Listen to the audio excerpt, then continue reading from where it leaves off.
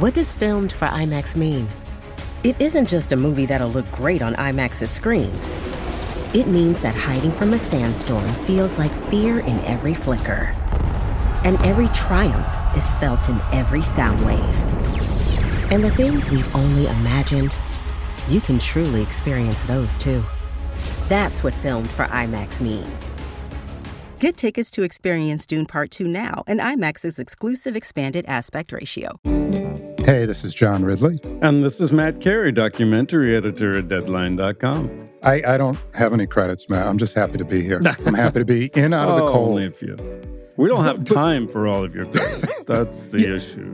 Can I tell you something? This week, we're doing a show where we barely have time for everybody's credits on it. Are you kidding me? We are joined by, among many things, DGA, Emmy, and Peabody Award-winning director Amy Schatz, producer Mike Jackson, and the absolutely amazing, and as you pointed out last week, EGOT winner John Legend talking about their new documentary, Stand Up and Shout, Songs from a Philly High School. Yeah, it's an HBO documentary film that is so inspirational.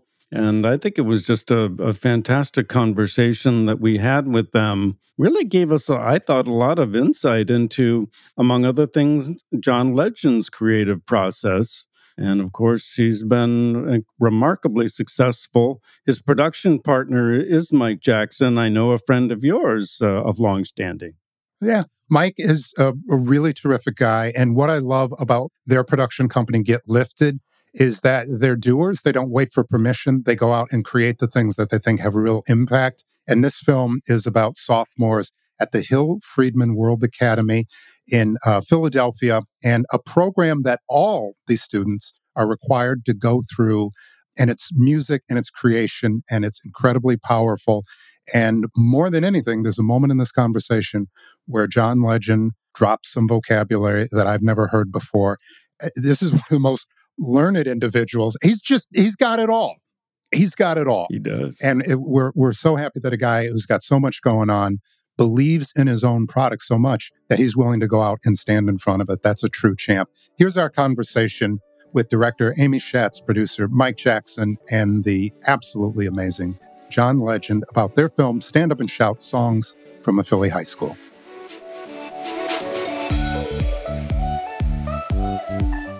We're joined this morning by director Amy Schatz and producers Mike Jackson and another dude that you may have heard of, John Legend. They are producers of the new HBO documentary produced by Get Lifted, their film company, Stand Up and Shout, Songs from a Philly High School. I'll say very quickly, this is pretty much the story that we need right now. It's young people, it's inspiration, it's coming together. And here's always the kind of thing that's interesting to me. We've done a couple of documentaries with young people, and I'm at the age right now where I'm always stunned, and I want to be careful how I say this. They are smart, they are articulate, they are soulful, and they have so much depth. And it's a reminder to cavemen like me that, as Whitney said, children are our future. Congratulations on the documentary all the way around. Mike, I've known you for a while. You are an incredibly capable individual. John, I assume pretty much everyone on the planet knows you at this point. You're talented at so many different things. Obviously, music is at the core of all this. Amy, you're new to me, but your resume, 8 Emmy Awards, 7 Directors Guild Awards, 3 Peabody Awards, a Parents' Choice Awards. Other than a People's Choice Award for country music, I think you've won pretty much everything. And you're a Philly native. Mike, you're a Philly native. And John, not a Philly native, but University of Pennsylvania, right? So it's set in Philly. It's about young people. Amy, I think you first heard about this school, if that's correct. But just break this down for us. This is a school in Philly. It's very unique. And they have a very unique music program. Talk about this. Talk about these young people and talk about how you came to this story. I agree. I think we always learn something when we listen to young people. They're smart, they're deep, they're original. And I love making films with kids and talking with them about the world around them. This project started when I learned about a crisis, though, among young people. In December of 2021, the Surgeon General released a report about the declining mental health of children. He talked about hopelessness, about sadness, about depression in young people, and called it the crisis of our time. I was alarmed when I read this, and I wondered if we could go out and talk with young people and hear what was on their minds and what was going on in their lives. What were their stresses and how were they faring? So, and in my research, I was reading education news and I saw an article about a music program in a Philadelphia public high school, and I was intrigued. It was a program, a required music class for 10th graders at a school called Hill Friedman World Academy, in which the 10th graders are asked to create original songs and by the end of the year to produce an album of their music. I thought maybe this is a vehicle, a way to look at how kids are feeling, what was going on in their lives. And as you say, it not only is a story of a musical journey, the film is also charting a kind of recovery. And that's how we came to it. We were invited in to record the magic of what happened that year. And that's how it began. You're going to tell me all of the words that pop into your head when you think about explosion. I'll go first. Bang. What else? Boom. Boom. Pow. Fire. Fire. What you didn't notice was I saw that you had a hook right away with your first three words. As soon as you came with that bang, boom, pow, that right there could start our hook. Yeah, I got an idea for the first thing, right? Like a bang, pow, pow, bump, bump, bump. Something slow. Oh, I like that. So he said, bang, boom, pow, my thoughts are running wild. I'm in a bad mood. You should use caution. Yeah, it really is magical seeing these young people as well as the adults that are with them. So this is a program at the school, at the Hill Friedman Academy. And these are ninth graders, 10th graders who are basically, as you say, they're tasked with putting together an album, which I got, no pun intended, this almost left my mouth. But John, I got to imagine that's music to your ears when you're hearing that young people want to put together music in any regard. So you've got Amy, you've got an amazing resume. Get Lifted does amazing things. First, how did you all come together and say, we got to put this in front of a lot of folks and we got to put this together in front of individuals? And Mike, I know you're just a go-getter. When you say you're going to do things, you get them done. But how did this come together just as a documentary? And then I want to break it down what this documentary not just is about, but actually the process, because they really put together an album. It's not just you're having a music class from, we'll get into that from beginning to end, but they put together an album. So how did Get Lifted become part of this? Yeah, I mean, we're always looking for really fun, interesting subjects and worlds and subcultures. And we have a pretty extensive documentary resume, and we also have a deal with HBO. So in partnership with HBO, we're either pitching them stuff or they're bringing us stuff. So they knew that we wanted to do something that was heartfelt and musical, but wasn't generically music, because we always hear music ideas. So when we heard about Amy's project, it just felt so on brand for us. It felt like a calling card for music education and arts education. It was set in our favorite city of Philadelphia, at least my favorite city of Philadelphia, and John's adopted city. So all of the elements were there, but at the core, it was a story about a group of kids and a group of educators that were working together, lock and step, to put an album together. And it just felt like on brand and something that we wanted to get behind. You know, John, I know part of being a successful person is delegating, and I know you are doing so much. But at the same time, you know, you are involved, and you are, whether it's signing off on things or seeing things, you've built a brand. And I mean that in the most sincere fashion, and everybody wants to protect that. For you, I'm just curious, your days, just as overviewing this or seeing this, and I know in some regards, because of your name, they're stepping back a little bit and not letting people get overwhelmed. But being part of it, how do you just, this is partly for me, but partly for the audience, how does someone at your level maintain a quality? Is it trusting people like Mike and Amy and saying, I've got these partners, and also knowing the power of music and saying, look, these kids, they just need a platform. They can do the rest on their own. Well, it really is built on trust, first of all, trusting Mike to run Get Lifted Film Company and vet the projects that get presented to us, vet the ideas that get presented to us, vet the people who we work with. All of that depends on trust. And then Mike likes to discuss the mic test that he has for every project that comes to us. And it's MIC test. So can I put John in front of a microphone and feel that he'll be proud of this project and confidently go out and represent this project to the world? Because a lot of times, even though I'm doing a lot of things before a film comes out, a lot of my value comes after it comes out, giving it the attention that it deserves, getting, the press attention and the audience attention that it deserves. And one of his big tests for every project is, do I feel confident putting John out there on a microphone representing this project, that he'll be proud to talk about it? And this project passed that test with flying colors. And the reason why it's so cool to me is the things that you talked about, the fact that it's in the schools, the fact that it's tapping into this wisdom and creativity and experience that young people have, the fact that it actually ends in an album. I think that's a key factor in what makes this class work so well, because one of the issues I think with music education, sometimes it can be so focused on learning the theory, learning the more nerdy side of it, but never give people the payoff of accomplishing something. And I think having a defined ending for the school year, saying, no matter what we do, we're going to make an album, we're going to make music videos, giving kids something to work toward and be excited about in a group, having accountability toward each other, and then knowing that they're working toward an end that's going to be really satisfying, I think is a really powerful device for this school. It's a powerful pedagogical device for the school. And I think showing that process is really cool for the viewer.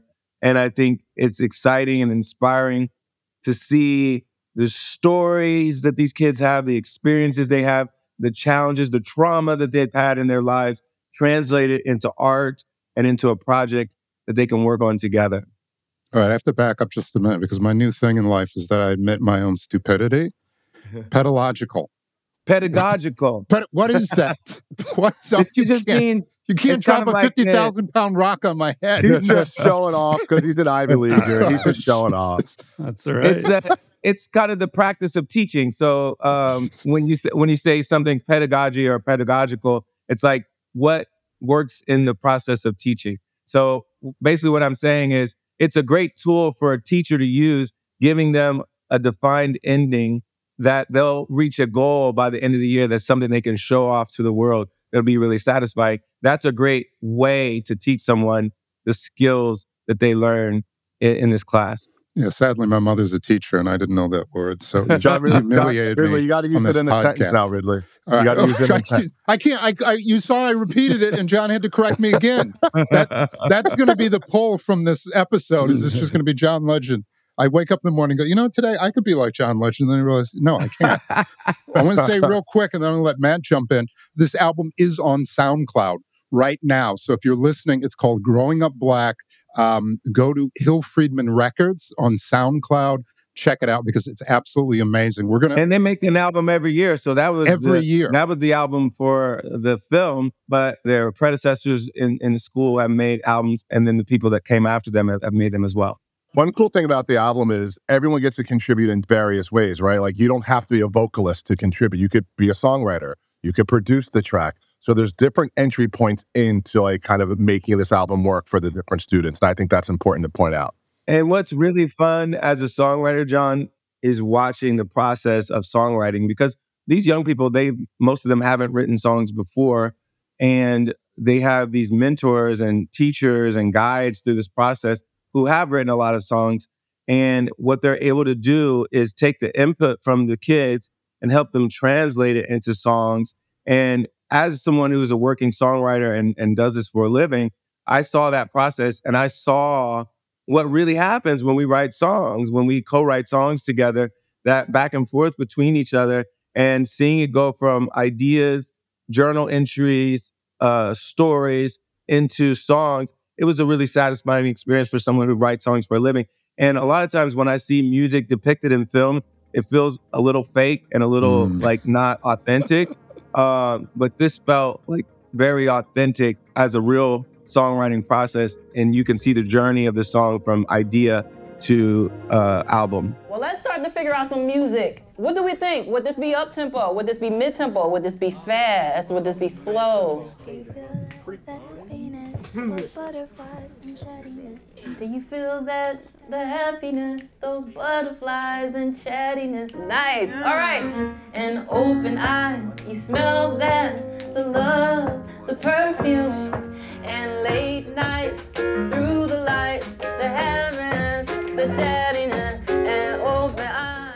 So let's talk about that journey that you see, because it starts, you have essentially three individuals. There's Crystal, there is Bethlehem, Andrew. and there's Ezekiel, if I'm getting that correct. And Amy, if you can, talk about, because it is from coming in and meeting these kids, as you say, all the way through the songwriting, the creating, and even up to the distribution process. So talk about how it begins.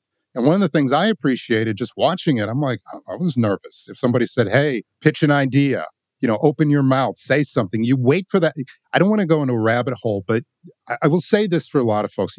Creativity is oftentimes, it's a negative expectation business. We hear no a lot at almost every level. If you're not Spielberg, if you're maybe not Jordan Peele, you hear that a lot. And for young people and young kids of color, sometimes that's life. It's no for economic reasons. It's no for sociopolitical reasons. It's no for safety reasons. Don't do that.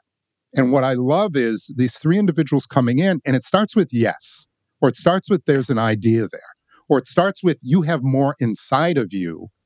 And to me, that's the amazing thing. As an old Black man going, oh God, if I was in that classroom, the last thing I would do is, what's a lyric? Can I do spoken word? Can I carry a tune? It's that power that you feel as an audience member that's really, really strong. But Amy, I'm going to let you talk about these individuals and then talk about how the kids even break down. Mike, you mentioned it. They do all different kinds of things, not just singing. You need a team to create music. Talk about how these kids become that team. Right. Well, as you mentioned, there are teaching artists, musicians who come into the classroom.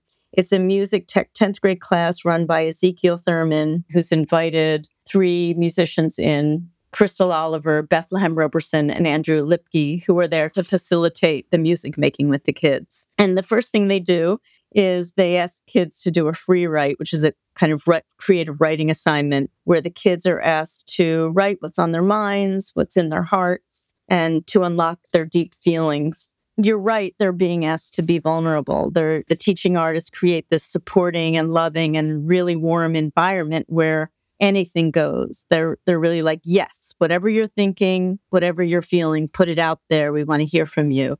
One of the first days we were there where the teachers are asking the kids to share, there's a young student, 15-year-old Diane, who's very insecure. Remember, the class is just back from the pandemic. They've had all kinds of losses and they're a little uncomfortable with each other. They're tentative. They're back in the group for the first time after so much absence. And Diane writes a song about God and her relationship to God.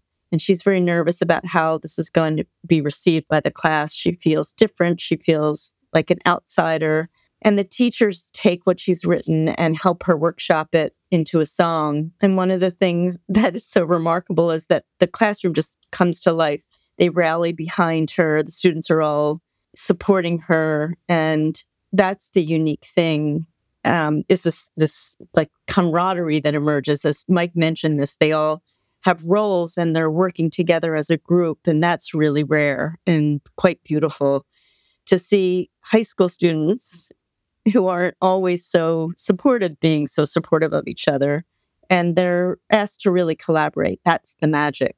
You see this unique kindness, this community and love really emerge in the room.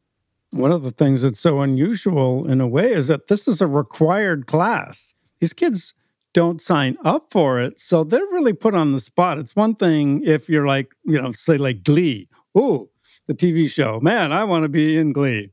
Mm-hmm. These kids don't necessarily want to be there, and yet they discover something about themselves and their capacity to share their feelings, certainly, that you can see is really empowering and therapeutic. Yeah, and honestly, it makes an argument that this should be everywhere. Every school should have this, because I think it's such a cool way for kids to learn more about music, but also to express themselves, to work together on a project. Learning to collaborate is such an important skill.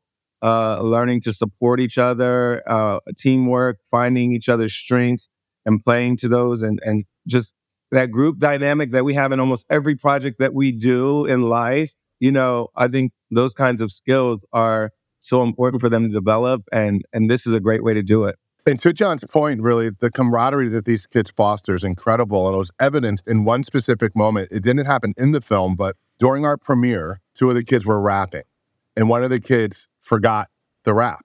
And you could imagine in real time, like in a live audience, like all kinds of shit could go on. But instead, the one kid just picked the other kid up. He's like, "You got this, man. It's me and you up here. Let's go." And that's all that other kid needed to just get back into the rhythm and successfully deliver the rhyme. And I just felt like that at its core is what this program's all about. Fellowship, camaraderie, and artistry. And it was beautiful.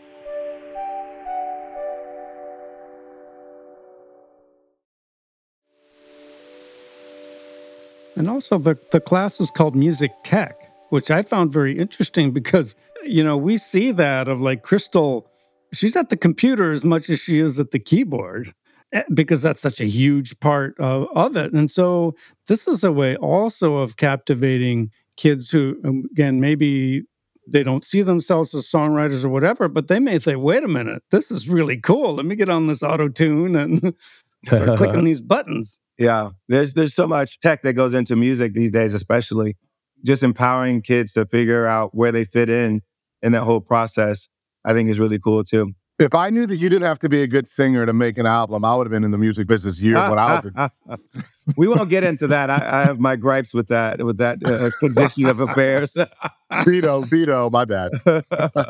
I will say, one thing with obviously the Beatles coming out with this, whether a new song or not a new song, but using AI, I was reminded that groups like that back in the day, they loved technology.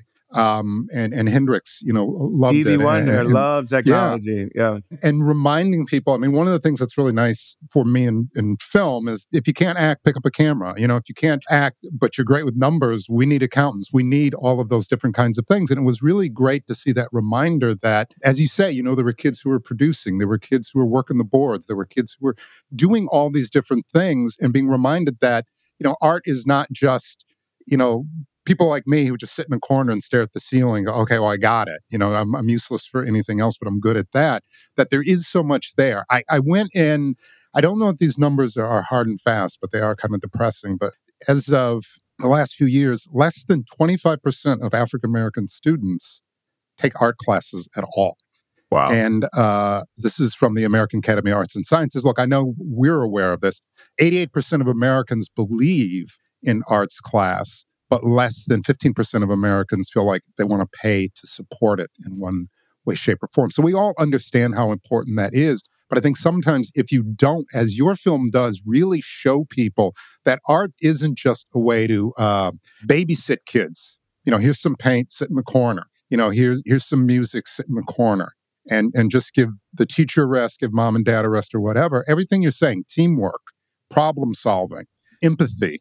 To me, what was amazing, the range of music, obviously contemporary music, but there was somebody, Henry Mancini they love.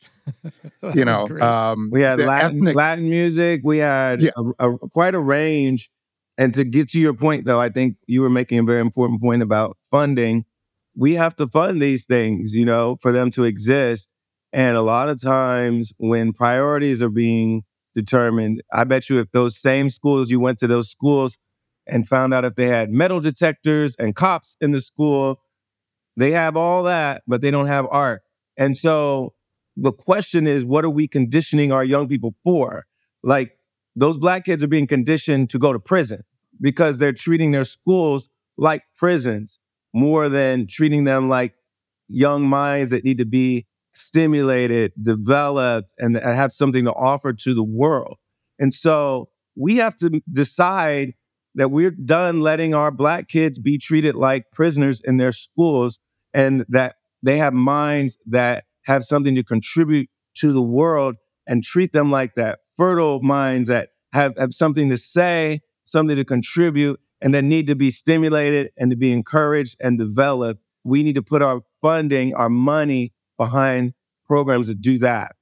And so often there's that argument around, well, was it okay to talk about defund the police and all these things? But the bottom line is that entire conversation was about funding priorities, and how we decide to spend money is a moral statement about what we value.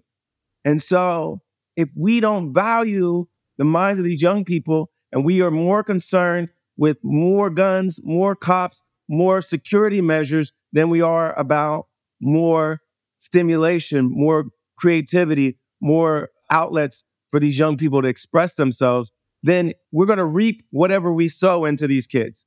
Yeah, 100%. Yeah, I don't know that it can be said better. And I get, for you, there's the politics of it all. And I don't mean, the politics is how we live our lives because we're part of that. But I got to imagine part of what you want to do at Get Lifted is not just proselytize to people, but show them something that they can't deny. When you see these young people, Yeah. Dedicating the music to there's one individual, he lost his grandfather. And his grandfather was, I may be getting it slightly off, but a mariachi singer, definitely a Mexican kind of music. And he said, I just want to get this for him. I want to do this for him. And I want to know I got it right for him. And when you see not just that music is something that comes from their mouths, it comes from their heart because it's part of their family. It's part of their legacy. It helped me understand their history and see people as people. It's so easy for all of us. I was talking about a film, Matt, a couple of weeks ago, we did King Cole, where it made me realize, Appalachia is not just some place, it's full of people. And what I appreciate with what you all are doing is not just putting together facts and figures. I say this often, Roger Ebert would talk about film is a way to create an apparatus to deliver empathy. Yeah. And with this film, you delivered empathy. And honestly, I'm so glad you guys focus on documentaries, but especially documentaries give us a way to really look at the humanity of people and really zoom in on their lives, on their stories. And it changes you when you observe, when you look with empathy, when you get inside people's minds and their stories. It really changes you. And we believe documentaries can be so powerful in that way. And we want more people to see this because it's going to be inspiring for them. They're going to feel good after watching it, but it's going to change them too. And I think Amy, there's one, real quick, I'm going to throw this to Amy.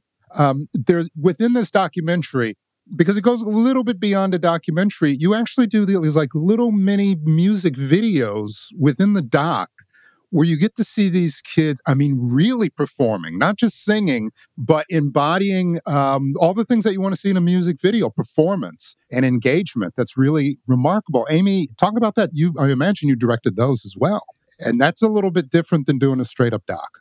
Right. Well, the music videos, we wanted to hear the songs. We weren't able to include all of the 30 songs that were on the album in the hour-long film. And so we picked 3 and we made music videos of them so you could hear the full production value of a finished song. And we had a lot of fun with them. We filmed with the kids in the hallways of the school and made these great little music videos that just put a smile on your face.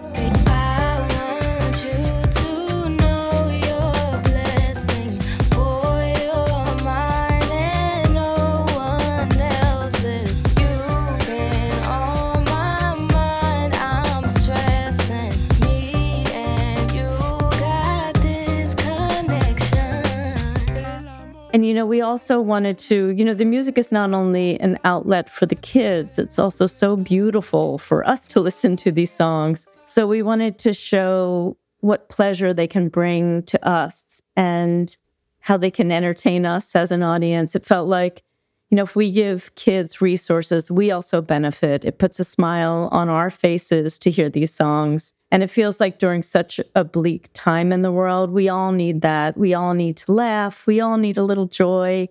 And the music videos were an attempt to give us an extra zing of pleasure. Mm-hmm. Yeah, it was a zing for sure. Mike, I apologize. I interrupted. Yeah, all I was going to say before was, we hear the term music as a soundtrack of our lives. We hear that often. And I just think this movie and what we get to see, in particular, talking about family and these kids, not only are they living within the soundtrack of their lives, but they're actually getting the opportunity to create the sounds, and they're getting to go home to their families and share these moments with their families. And I just think that this program, and to John's point, getting this program to become national and just required, is something that will not only give our kids the skill set and the understanding of their artistry, but it gives them a real sense of pride, and it gives them something to go back to every day when they go home and share with their family and share with their loved ones and create the soundtrack to their life. And I just think that's really important and really beautiful. I think one of the things that I found so wonderful about the film is to observe the relationship between kind of the mentors, if you will, Crystal, Andrew, and Bethlehem, and the kids, and what they're able to draw out of them in this very supportive, collaborative way. And it made me wonder, for each of you, who inspired you? Who played that role in your lives? Well, for me, it was a woman named Linda Bodie. She was an English teacher at my school. She taught our AP English class my senior year in high school, but she was also the director of the show choir and co-leader of the drama department at my school. And so just about any creative activity that we were involved in at school, she was involved in, whether it was writing essays in my AP English class or it was being in the school musical or the school play or singing in the show choir, which I did. So having someone like that for me was so important. And I got to school. I'm sure every artist has this story of, getting to school and feeling like an outsider in some way or feeling shy. But I had been homeschooled most of my grade school years, and I had skipped a couple grades as well. So I arrived at high school at the age of 12 and not really knowing any of the other students. And I was very shy at the beginning of high school and felt very much like an outsider. And so I needed music and arts and creativity and that connection that it fostered for me to be able to like connect with everyone else. And she was like the main person in my high school that helped me feel more confident and make those connections. For me, it would probably be a combination of my mother and my godmother. They were two strong Black women who raised me right. And I grew up in a very white Jewish suburb, and I was often the other or on my own. Always felt different. And my godmother in particular was the person who ultimately sent me on the journey that I'm on now, which was when I was 18 years old and 21 years old and debating on like life choices and where I wanted to go with my life. She's the person who said something quite simply to me. She just said, spread your wings, fly, and let life guide you. And I've lived my life like that ever since. And some could say it's reckless sometimes, but I've always trusted my heart, trusted my gut, and let the wind beneath me kind of point me in the right direction. And if it was not for my Aunt Dory and my mother, Clara, I would not have a compass in life. So those are the two people for me that have shaped and molded me more than anyone. That's beautiful. For me, again, it was my Philadelphia high school English teacher who really instilled this love of literature, of poetry, which it informs me to this day. And I think the film is just kind of captures that incredible magic of a high school teacher and how teachers can really change lives and just plant the seed of something that you never know what's going to happen. They don't know the journey that they're starting in these kids' lives. And for me, my high school English teacher doesn't really know. Maybe I'll reach out to him. But yeah, a tribute to great mentors and teachers is really what this film is as well. We got to spend some time with some of the teachers and leaders of the class and of the program at the school. And I'm just so grateful for people like them who commit themselves to fostering creativity and growth in our next generation. I think it's so important. And we've always got to shout them out and show our gratitude to them. As I mentioned, my mother, who's still with us, and my father, is a teacher. And she actually taught kids with emotionally disturbed learning disabilities, had all kinds of kids, actually had a really negative interaction with a kid one day. And like you, Mike, grew up, was born in the city and my parents moved us out in the suburbs. She had a negative interaction. I was very little. Said, Mom, why don't you teach in the suburbs, teach somewhere quote unquote safe? She looked at me and said, John, if I'm not out there doing this, I can't depend on other people to be the person to do it. So my love of teachers, I got to see it every day. What you all are doing, Amy, you've been doing this for a long time. Your resume is deep and rich, and the rewards you received are well-deserved. You as a team with Get Lifted, it's really remarkable what you're doing. The film is Stand Up and Shout, Songs from a Philly High School. It's streaming right now on HBO, I guess Max. Or I don't know if there's still two different things. I don't know, but it's Max. It's HBO. You can find it. There are only 18 or 19 streamers. HBO documentaries is still our home as a documentary producing company. But obviously the streaming channel is Max now. Is Max. So let's go to Max and check it out. And also SoundCloud, because you want to, and John, you mentioned there are several albums there. The newest one is Growing Up Black. But there are several albums there. Check them out. It's on SoundCloud. It's really remarkable. I want to thank you all, Amy Schatz, Mike Jackson, and John Legend, for not just taking the time this morning, but as you say, for doing this work, for bringing these films and these stories in front of people and really advocating. It's remarkable to see people at such a high level. You all could be doing anything, but sometimes it's these things that are the most important things. So thank you for that. Deeply appreciated. Congratulations on the doc. Thank you all. Thank you, John and Matt. Great. Thank you. Thanks, John. Thanks, Matt. Thank you.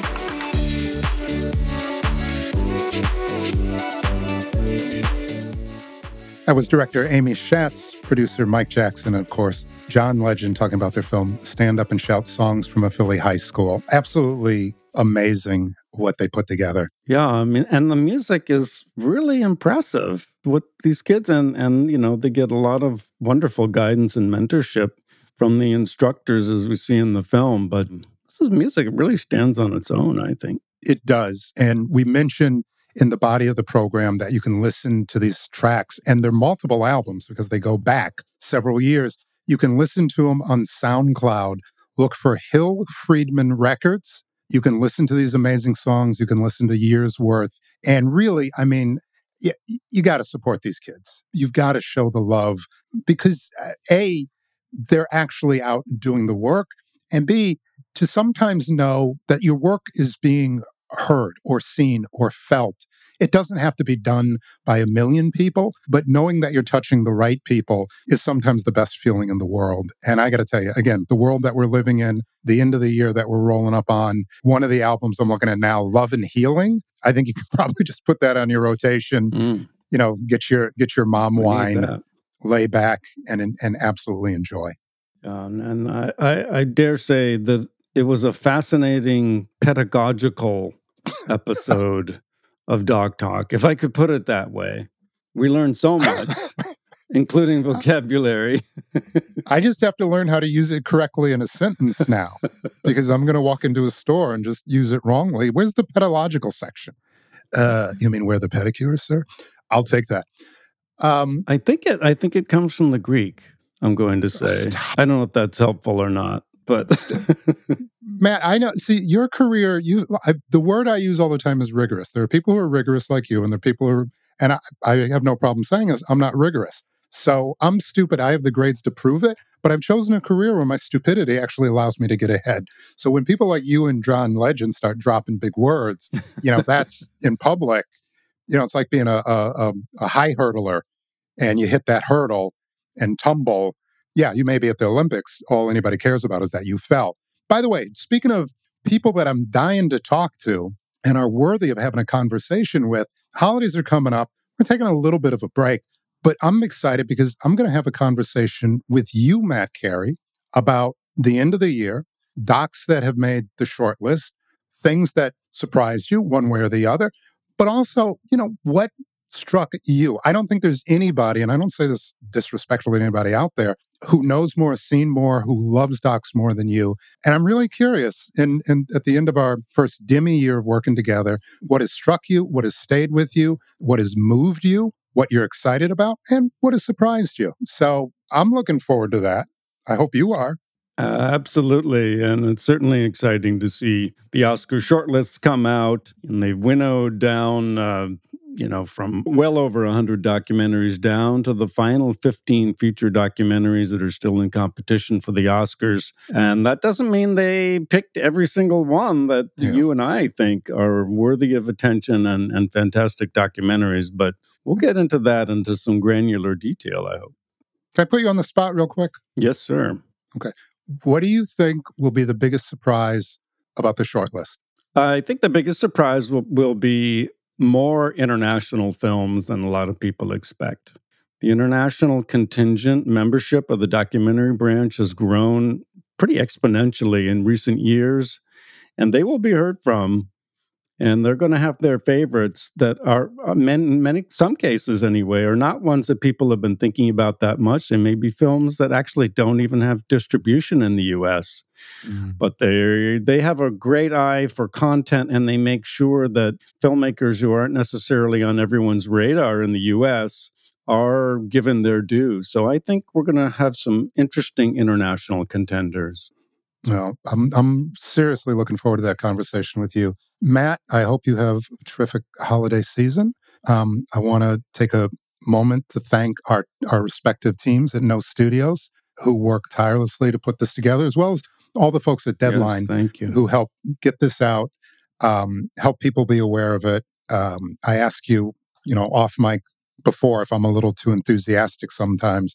I love documentaries. I love filmmakers who just go out and make things. So I apologize if I get fired up, but this is one of the things I live for. No apology is necessary. And I think the filmmakers appreciate the support, and it's genuine. That's the thing. You're not feigning interest in these documentaries. You and I both are choosing them in almost every case because they're films we've seen and we think are outstanding and deserve attention on their own merits. So I think that's great for the field, and I appreciate the enthusiasm. Well, it's been great so far. I hope that you have a terrific holiday season, Matt. I wish the best to all of our listeners and everybody out there, and I'm excited to get back to more Doc Talk. Everybody, very happy holidays to all, and we'll see you in the new year on Doc Talk.